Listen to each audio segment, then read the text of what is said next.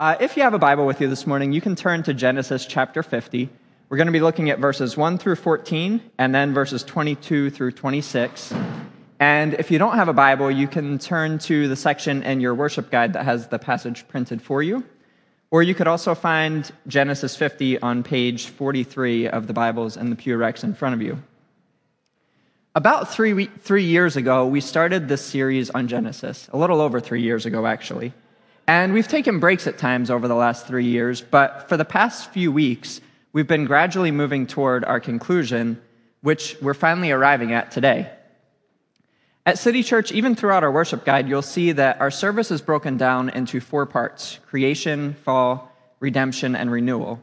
We believe that those are the 4 main parts of the story of God, and what we've seen as we've gone through the book of Genesis is that there are hints of each of those parts of God's story already in this first book of the Bible. We started off in Genesis 1 and 2, where we saw the creation story. We see that God creates everything to be glorious and whole, and that he creates humanity to live in community with him, to be his image bearers on earth. And then we arrive at Genesis 3, where we see the introduction of the fall as humanity rebels against God. But we also see the introduction of God's plan for redemption and renewal in Genesis 3, as he announces that he is going to send a Savior who will stomp and bruise the head of the serpent. And so throughout the rest of the book of Genesis, we see these 2 themes playing out. We see that humanity makes more and more wicked decisions. They become more and more sinful. And yet, at the same time, God remains faithful. He continues to choose people for himself. He continues to choose for himself a people who will work out his plans to fulfill his promise for redemption. And then, as we arrive at the conclusion of Genesis, what we find is that the story is still not resolved. God has promised to gather a people for himself and to bless them. He's promised to provide land for them. He's promised to send a Savior to redeem humanity from their sinfulness. But at the end of Genesis, the Israelites remain in Egypt. They haven't made it to this promised land yet, and the Savior has not yet arrived. So at the end of Genesis, what we find is that there's still plenty of unfinished business, but there's also still hope. So let's take a look at this passage this morning. Let's look at Genesis 50. I'll read 1 through 14 first, and then we'll jump down to 22 through 26. Then Joseph fell on his father's face and wept over him and kissed him. And Joseph commanded his servants, the physicians, to embalm his father. So the physicians embalmed Israel. 40 days were required for it, for that is how many are required for embalming. And the Egyptians wept for him 70 days. And when the days of weeping for him were past, Joseph spoke to the household of Pharaoh, saying, "If now I have found favor in your eyes, please speak in the ears of Pharaoh, saying, My father made me swear, saying, I am about to die. In my tomb that I hewed out for myself in the land of Canaan, there shall you bury me. Now therefore, let me please go up and bury my father, then I will return." And Pharaoh answered, "Go up and bury your father, as he made you swear." So Joseph went up to bury his father. With him went up all the servants of Pharaoh, the elders of his household, and the elders of the land of Egypt, as well as all the household of Joseph, his brothers, and his father's household. Only their children, their flocks, horsemen, and their herds were left in the land of Goshen. And there went up with him both chariots and horsemen. It was a very great company. When they came to the threshing floor of Atad, which is beyond the Jordan, they lamented there with a very great and grievous lamentation. And he made a mourning for his father 7 days. When the inhabitants of the land, the Canaanites, saw the mourning on the threshing floor of Atad, they said, "This is a grievous mourning by the Egyptians." Therefore the place was named Abel Mizraim. It is beyond the Jordan. Thus his sons did for him as he had commanded them. For his sons carried him to the land of Canaan and buried him in the cave of the field of Machpelah to the east of Mamre, which Abraham bought with the field from Ephron the Hittite to possess as a burying place. After he had buried his father, Joseph returned to Egypt with his brothers and all who had gone up with him to bury his father. And then jumping down to verse 22. So Joseph remained in Egypt, he and his father's house. Joseph lived 110 years, and Joseph saw Ephraim's children of the third generation. The children also of Machir, the son of Manasseh, were counted as Joseph's own. And Joseph said to his brothers, I am about to die, but God will visit you and bring you up out of this land to the land that he swore to Abraham, to Isaac, and to Jacob. Then Joseph made the sons of Israel swear, saying, God will surely visit you, and you shall carry up my bones from here. So Joseph died, being 110 years old. They embalmed him, and he was put in a coffin in Egypt. Let's take a minute and pray as we prepare to look at this passage together. Father, I thank you for gathering us together this morning to hear your word. And I ask that as we hear your word, as we look at this situation that the Israelites find themselves in, this seemingly hopeless situation, this situation where it seems that you have not delivered on your promises, that you would fill us with hope as we look at this passage, that you would allow us to look at this story of a time where your promises were not yet fulfilled to the Israelites, and you would give us confidence that you will fulfill your promises to us.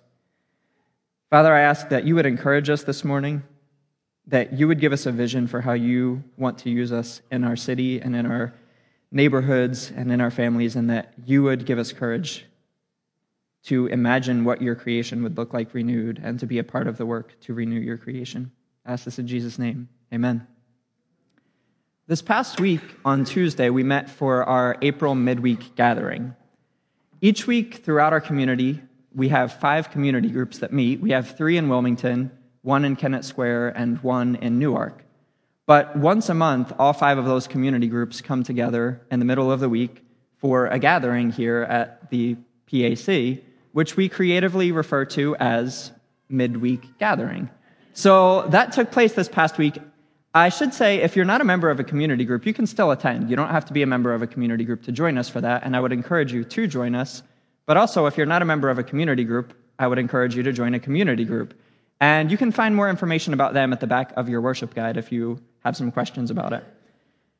So this year, as we gather for midweek gathering, we begin each month by watching a video from a series called For the Life of the World. And then we break up into smaller groups to discuss the topic of the video. This past week, our topic was justice.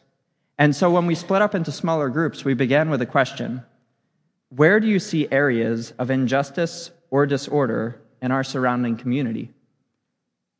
If you take a minute to think about that right now, it's probably not very difficult to come up with some answers. Again, the question is, where do you see areas of injustice or disorder in our surrounding community? Maybe when you hear that question, you think of some of the answers we discussed on Tuesday. We talked about things like other students cheating or stealing at school, economic disparity, racial inequality. It's not too difficult for us to come up with examples of where things are broken in our culture.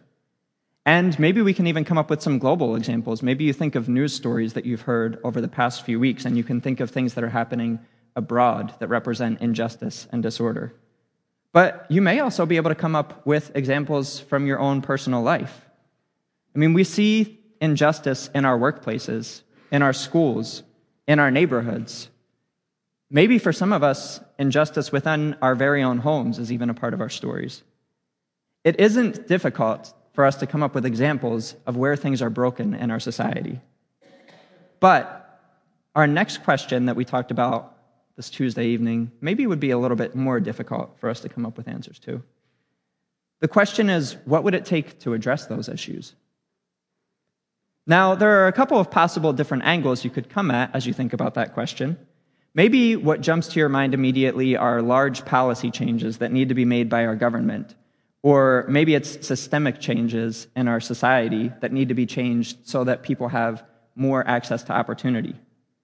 But maybe what comes to your mind are small day-to-day changes that you as an individual could make to impact the people around you. And even as we think about this question from a superficial level, maybe we find it somewhat easy to come up with some answers. Maybe some things immediately come to mind, but what if you really take a minute and think about what it would look like to implement those answers that come to your mind? What influence do you have to impact those large-scale changes that come to mind?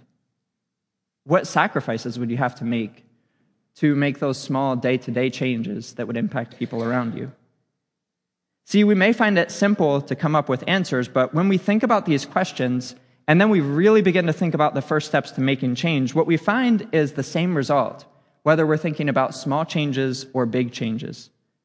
What we often find is that we become overwhelmed just by the very thought of making some of these changes. When we think about the injustice and disorder in the world, and we think about how we can change it, we're quick to become hopeless. We can acknowledge that there's immense brokenness in the world around us, but then we also have to acknowledge that more often than not, we have no clue what to do about it. And as we reflect on the book of Genesis, what we find is a very similar story. We find that as the book of Genesis concludes, sinfulness and brokenness and corruption are growing rapidly.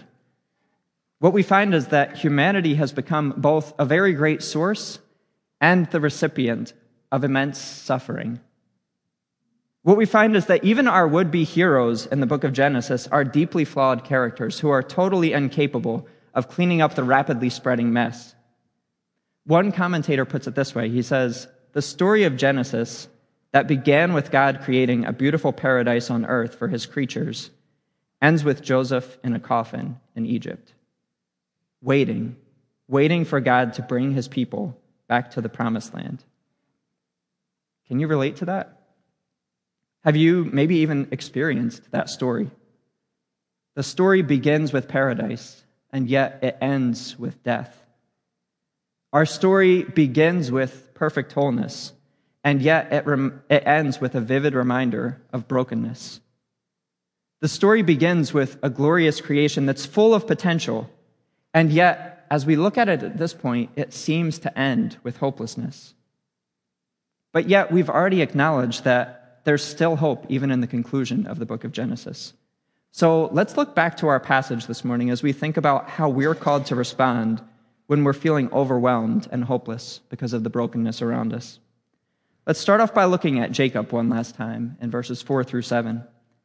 It says, "And when the days of weeping for him were past, Joseph spoke to the household of Pharaoh, saying, If now I have found favor in your eyes, please speak in the ears of Pharaoh, saying, My father made me swear, saying, I am about to die. In my tomb that I hewed out for myself in the land of Canaan, there shall you bury me. Now, therefore, let me please go up and bury my father. Then I will return. And Pharaoh answered, Go up and bury your father, as he made you swear." Now, what's the significance of Jacob demanding to be buried in Canaan? Well, at this point, Joseph is referring back to a promise that Jacob demands his sons make to him in Genesis 49, 29 through 32. He says, "I am about to be gathered to my people. Bury me with my fathers in the cave that is in the field of Ephron the Hittite, in the cave that is in the field of Machpelah to the east of Mamre, in the land of Canaan, which Abraham bought with the field from Ephron the Hittite to possess as a burying place. There they buried Abraham and Sarah his wife. There they buried Isaac and Rebekah his wife. And there I buried Leah. The field and the cave that is in it were bought from the Hittites." But Jacob also refers back to Canaan in Genesis 48, verses 3 and 4. He says, "And Jacob said to Joseph, God Almighty appeared to me at Luz in the land of Canaan and blessed me. And he said to me, Behold, I will make you fruitful and multiply you. And I will make of you a company of peoples and will give this land to your offspring after you for an everlasting possession." So, as Jacob is nearing his death, he is connecting his family back to the promises that God made to him. Jacob is reminding himself and his sons of the covenant that God established with Abraham and then with Isaac and then with Jacob, as God restates the covenant to him in Genesis 28. As Jacob nears his death, he is reminding himself and his sons of the hope that they have in a promise that God made to them in the past. It may be the case that with me preaching this morning instead of Jason, you would have assumed that there would be no Philadelphia sports team references in the sermon. If you didn't assume that, I at least assumed that would be the case, so imagine how surprised I was when I found that I was wrong about that. From 2003 until 2013, the Philadelphia 76ers fell into a pattern of consistent mediocrity. They made the playoffs about half the time, but they only advanced to the second round one time over the course of those 10 years. And in 2013, they hired a new general manager. His name was Sam Hinkie. If you ask the Sixers fans in the room about him, I'm sure you'll get mixed opinions, and some mixed opinions maybe even from the same person. But soon after Sam Hinkie was hired, he said in an interview, "We talk a lot about process, not outcome, and trying to consistently take all the best information you can and consistently make good decisions. Sometimes they work, and sometimes they don't, but you reevaluate them all." Now, over time, that quote was developed into a mantra that you may be familiar with: trust the process. And if you're not familiar with that mantra, it's basically a reminder that although things are not good right now, there's a plan in place for them to get better. Trust the process acted as a promise, in a way. It acted as a promise that success was on the way, even when things looked really bad. And the process was not always easy to trust. In fact, it was really difficult to trust at different points in time. At times, trust the process seemed to be more of a cynical joke than a hopeful promise. Trust the process meant watching a team that had consistently won 35 to 40 games per season drop down to winning less than 20 games per season for 3 consecutive seasons. And in the first season of the process, it meant watching the Sixers tie the NBA record for the most losses in a row. Then, over the next 2 seasons, it meant watching them break that very same record that they had tied the season before. The process was not always enjoyable or pleasant, but when things were going poorly, there was still this reminder of hope: trust the process. When things were not going well, there remained a promise that things would get better. And if you follow the NBA, you know that this past season, the Sixers did win more than 20 games again. In fact, they've advanced to the second round of the playoffs so far. But for years, they were left to cling to this hope that was based on a promise made in the past. And in that regard, Jacob finds himself in a similar situation as he prepares for death. God makes a promise to Abraham, and then to Isaac, and eventually to Jacob, that he is going to bless him and his family with great land, that he's going to make them into a great nation, and that he's going to bless them so that they can bless others. And as Jacob prepares for his death, he finds himself in a land that is not his own. He has no idea when or how God is going to deliver on that promise that he made. Jacob prepares for his death in Egypt under the rule of Pharaoh, and not in a land of his own under the rule of God. The promise that God made to him is very clearly not going to be fulfilled in Jacob's lifetime. He's realizing that he's not going to see the realization of the hope that he's clung to throughout his life. And yet, even in his death, he continues to cling to that same hope. By demanding to be buried in Canaan, Jacob is showing that he still has faith that God is going to make good on his promises. A commentator says that Jacob's hope, as he's nearing death, is not in life after death. He says that he does his dying as he does his living, in terms of a promise that is not doubted. And that is enough, even though he doesn't know the form of the fulfillment. As Jacob clings to this promise that God made to him in the past, we also have a promise that's been made to us in the past. In John 14, Jesus promises that he is going to prepare a place for us and that he is going to return for us. And so when we find ourselves in hopeless situations, wondering if things will get better, how things can get better, we're called to look back to this promise that Jesus has made to us. We're called to remember that he's promised to usher in a kingdom of wholeness, to replace the kingdom of brokenness and suffering that we live in right now. And just as Jacob clung to this promise, when we're feeling overwhelmed by the brokenness around us and within us, we're called to look back and remember God's promises to us. Let's look back at our passage as we continue to think about how we can respond when we're feeling the weight of living in brokenness. Let's now look at Joseph in verses 22 through 26. So Joseph remained in Egypt, he and his father's house. Joseph lived 110 years, and Joseph saw Ephraim's children of the 3rd generation. The children also of Machir, the son of Manasseh, were counted as Joseph's own. And Joseph said to his brothers, "I am about to die, but God will visit you and bring you up out of this land, to the land that he swore to Abraham, to Isaac, and to Jacob."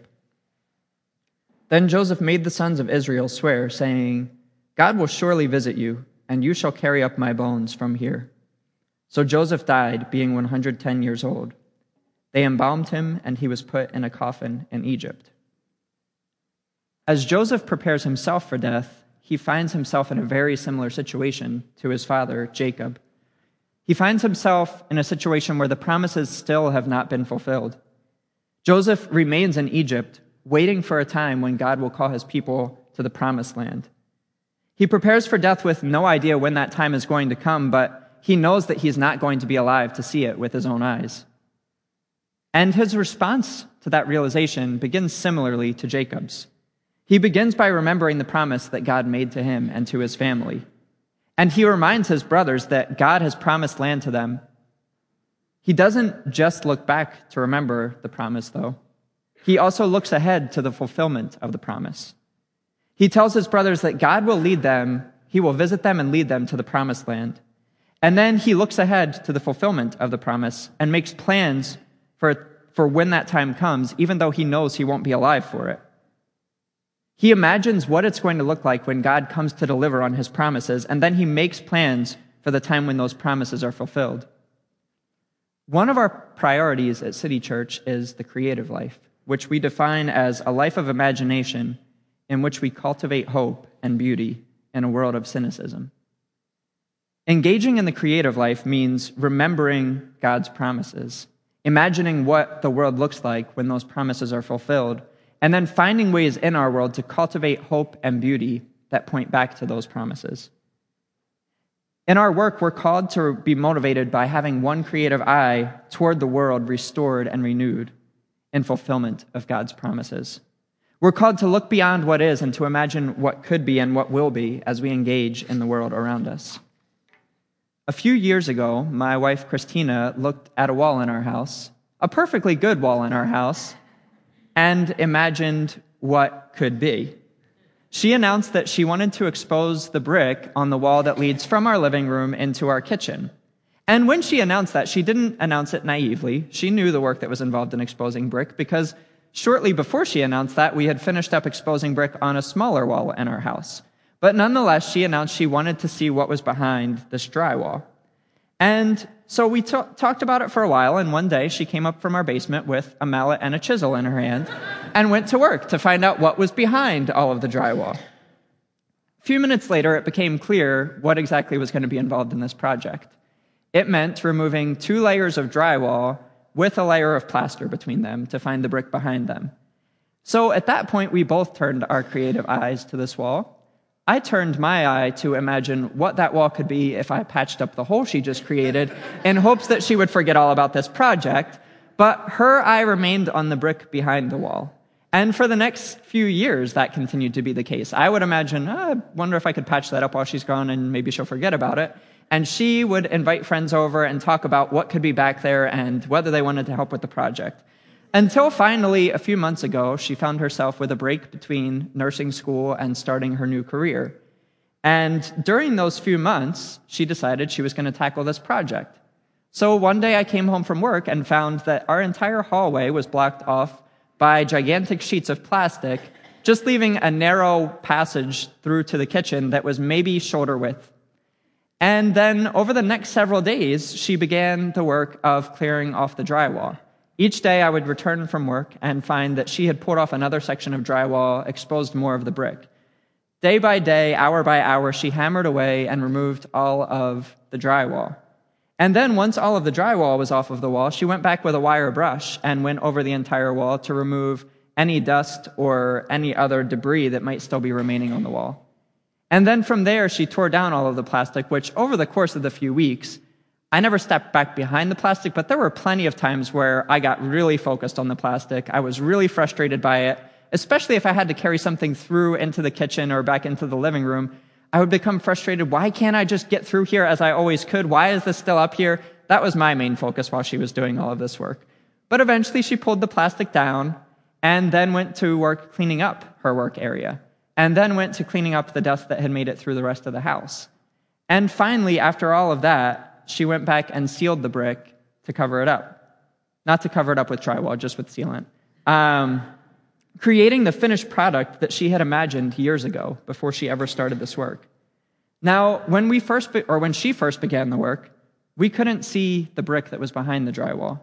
We had no clue what the condition of the brick back there would be. We had no idea what the finished product would look like. But she imagined what could be instead of seeing what was.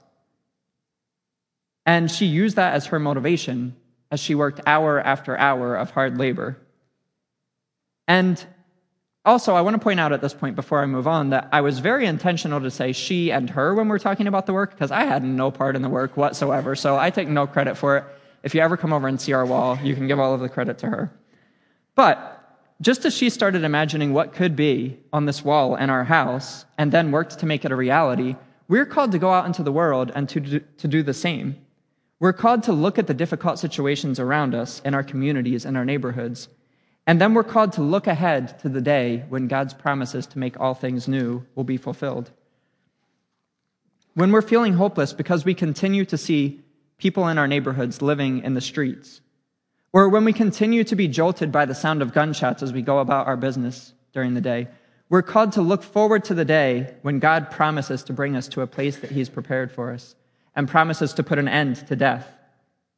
When we feel overwhelmed because we continue to wrestle with that same sin that we can't seem to escape from, we're called to look ahead to the day when God will fulfill His promise to make us new. When we're feeling hopeless because of the brokenness that's around us and within us, we're called to look ahead to the fulfillment of God's promises to find hope. And as we look ahead to their fulfillment, we also get to participate in the fulfillment of those promises by imagining what the world could look like and working to create signs of hope that will point people back to those promises. So what does all of this actually look like in the day-to-day? I mean, we're called to look back to when God made these promises to us. We're called to look ahead to their fulfillment, but what does that mean for how we live on a day-to-day basis? Well, there are a couple of things that we can learn as we look at this passage about that question. We'll start off by looking at verses 5 and 6. It says, "My father made me swear, saying, I am about to die. In my tomb that I hewed out for myself in the land of Canaan, there shall you bury me. Now, therefore, let me please go up and bury my father, then I will return. And Pharaoh answered, Go up and bury your father, as he made you swear."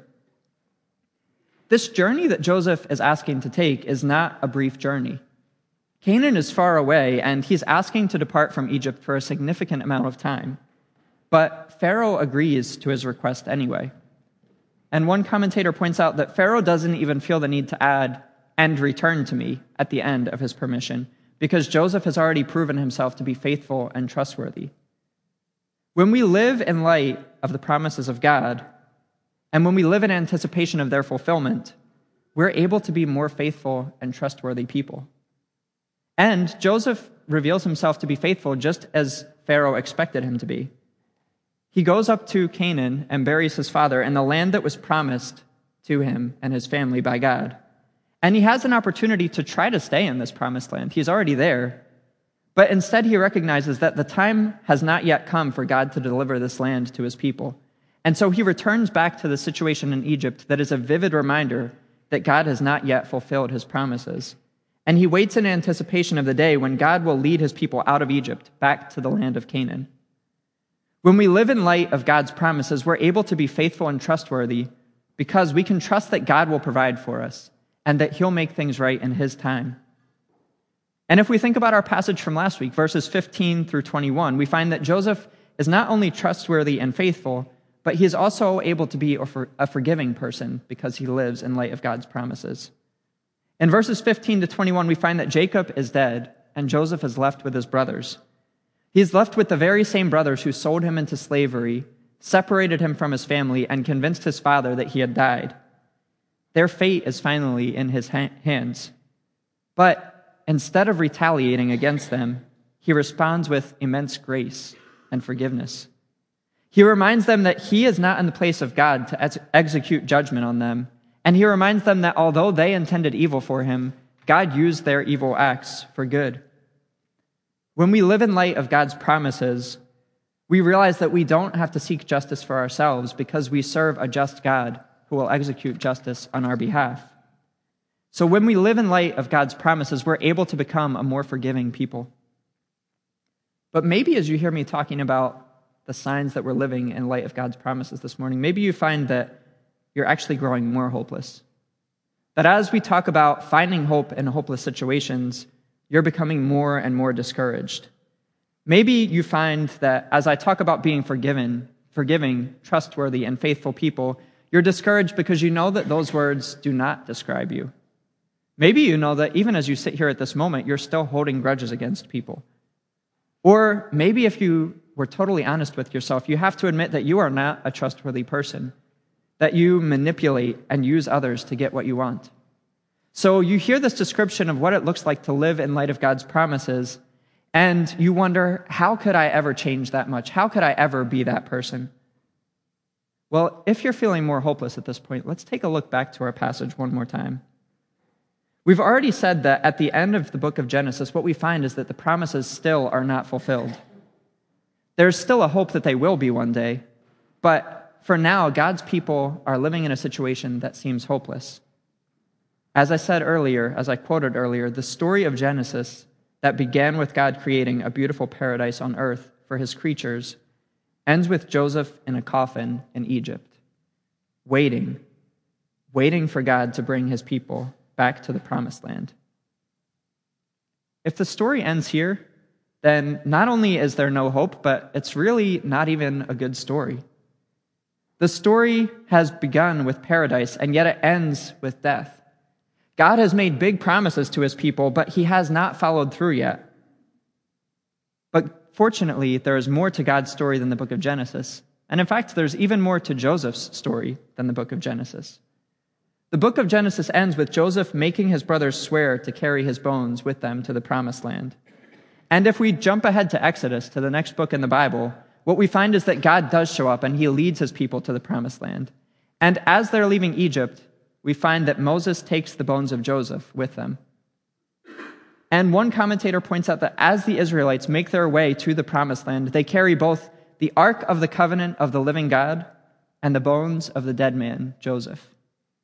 And so as they're carrying these two shrines side by side through the desert, it raises the question, how does the Ark of the dead come next to the Ark of the ever-living?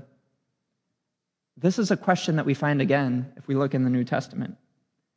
At this point in the year, my community group is going through a series called Foundations of Christian Spirituality by Dr. Chris Hall. And he asks a question in one of the lessons. He asks, how can the blessed of God be the cursed of God? See, when Jesus begins his ministry, he begins it to the disciples who have an expectation of what it's going to look like when God's chosen one, when the blessed of God arrives. The expectation is that the blessed of God is supposed to usher in a new era. And in this new era, death is going to be replaced by life. Sickness will be replaced by health. And evil will be replaced by peace. And so when Jesus arrives, he begins to go to work to prove that he is God's chosen one by bringing about those changes. We see that he raises dead people back to life. We see that he heals sick people. We find that he casts evil spirits out of people to give them peace. In Jesus' ministry and in his life, he proves to the disciples that he is, in fact, the blessed of God. But then he tells them that he is going to die by being hung on a cross. And this introduces a huge problem in their expectations. Because the disciples would have known that in the book of Deuteronomy, Moses says that any man who is hanged on a tree is cursed by God. So there's now a conflict between who Jesus reveals himself to be in his life and who he reveals himself to be in his death. How can the blessed of God be the cursed of God? And the answer is that only the blessed of God could become the cursed of God and live. See, Jesus comes to earth, he lives a perfect life, and he begins to fulfill God's promises to usher in a new era of health and life and peace. And then he reveals himself to be the blessed of God in his ministry, but then he allows himself to become the cursed of God in his death. He takes the curse for our sin onto himself so that we never have to experience being the cursed of God. Because of our sin and our failure, we deserve to be the cursed of God, but Jesus takes that role in our place. And then he rises again from the grave. The blessed of God became the cursed of God for us in death. But then he rises again, and he is alive and well today. So if you find yourself feeling hopeless because you find yourself not to be a trustworthy or forgiving person, then take comfort in the fact that Jesus has taken the curse that you deserve and that he has defeated sin and death. He lives today victorious over your brokenness. He lives today victorious over the brokenness in the world around us. And health and life and peace have already begun to invade this creation, just as God promised us. So when we're feeling hopeless and overwhelmed by the brokenness around us, we can look back to the promises that God left us. We can look ahead to the day when those promises will be fulfilled. And we can find hope knowing that our God is a forgiving and trustworthy and faithful God, and that he has promised to come back and make all things new. Let's pray.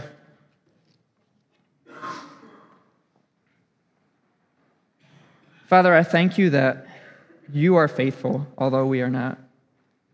I thank you that you are trustworthy when we aren't. God, I thank you that you keep your promises, though we consistently break ours. And I thank you that in spite of our faithlessness, in spite of the fact that we are not trustworthy, that you still invite us to be a part of your plan to make all things new. You invite us to be a part of your plan for redemption, and you invite us to hold on to hope even when we walk ourselves into hopeless situations. I ask that you would help us to have a creative vision for our communities, for our families, and even for our own transformation. You would help us to imagine what things would look like made right by you, and that you would help us to go to work to do that, to bring transformation, to bring signs of hope, to bring reminders that although things are still broken for now, one day your promises will be completely fulfilled. You will make all things new. You'll end the suffering, the brokenness. You'll end our failings, and you'll make us the people that you created us to be. God, I ask that you would help us to cling to that hope as we go forward this morning. I ask this in Jesus' name. Amen.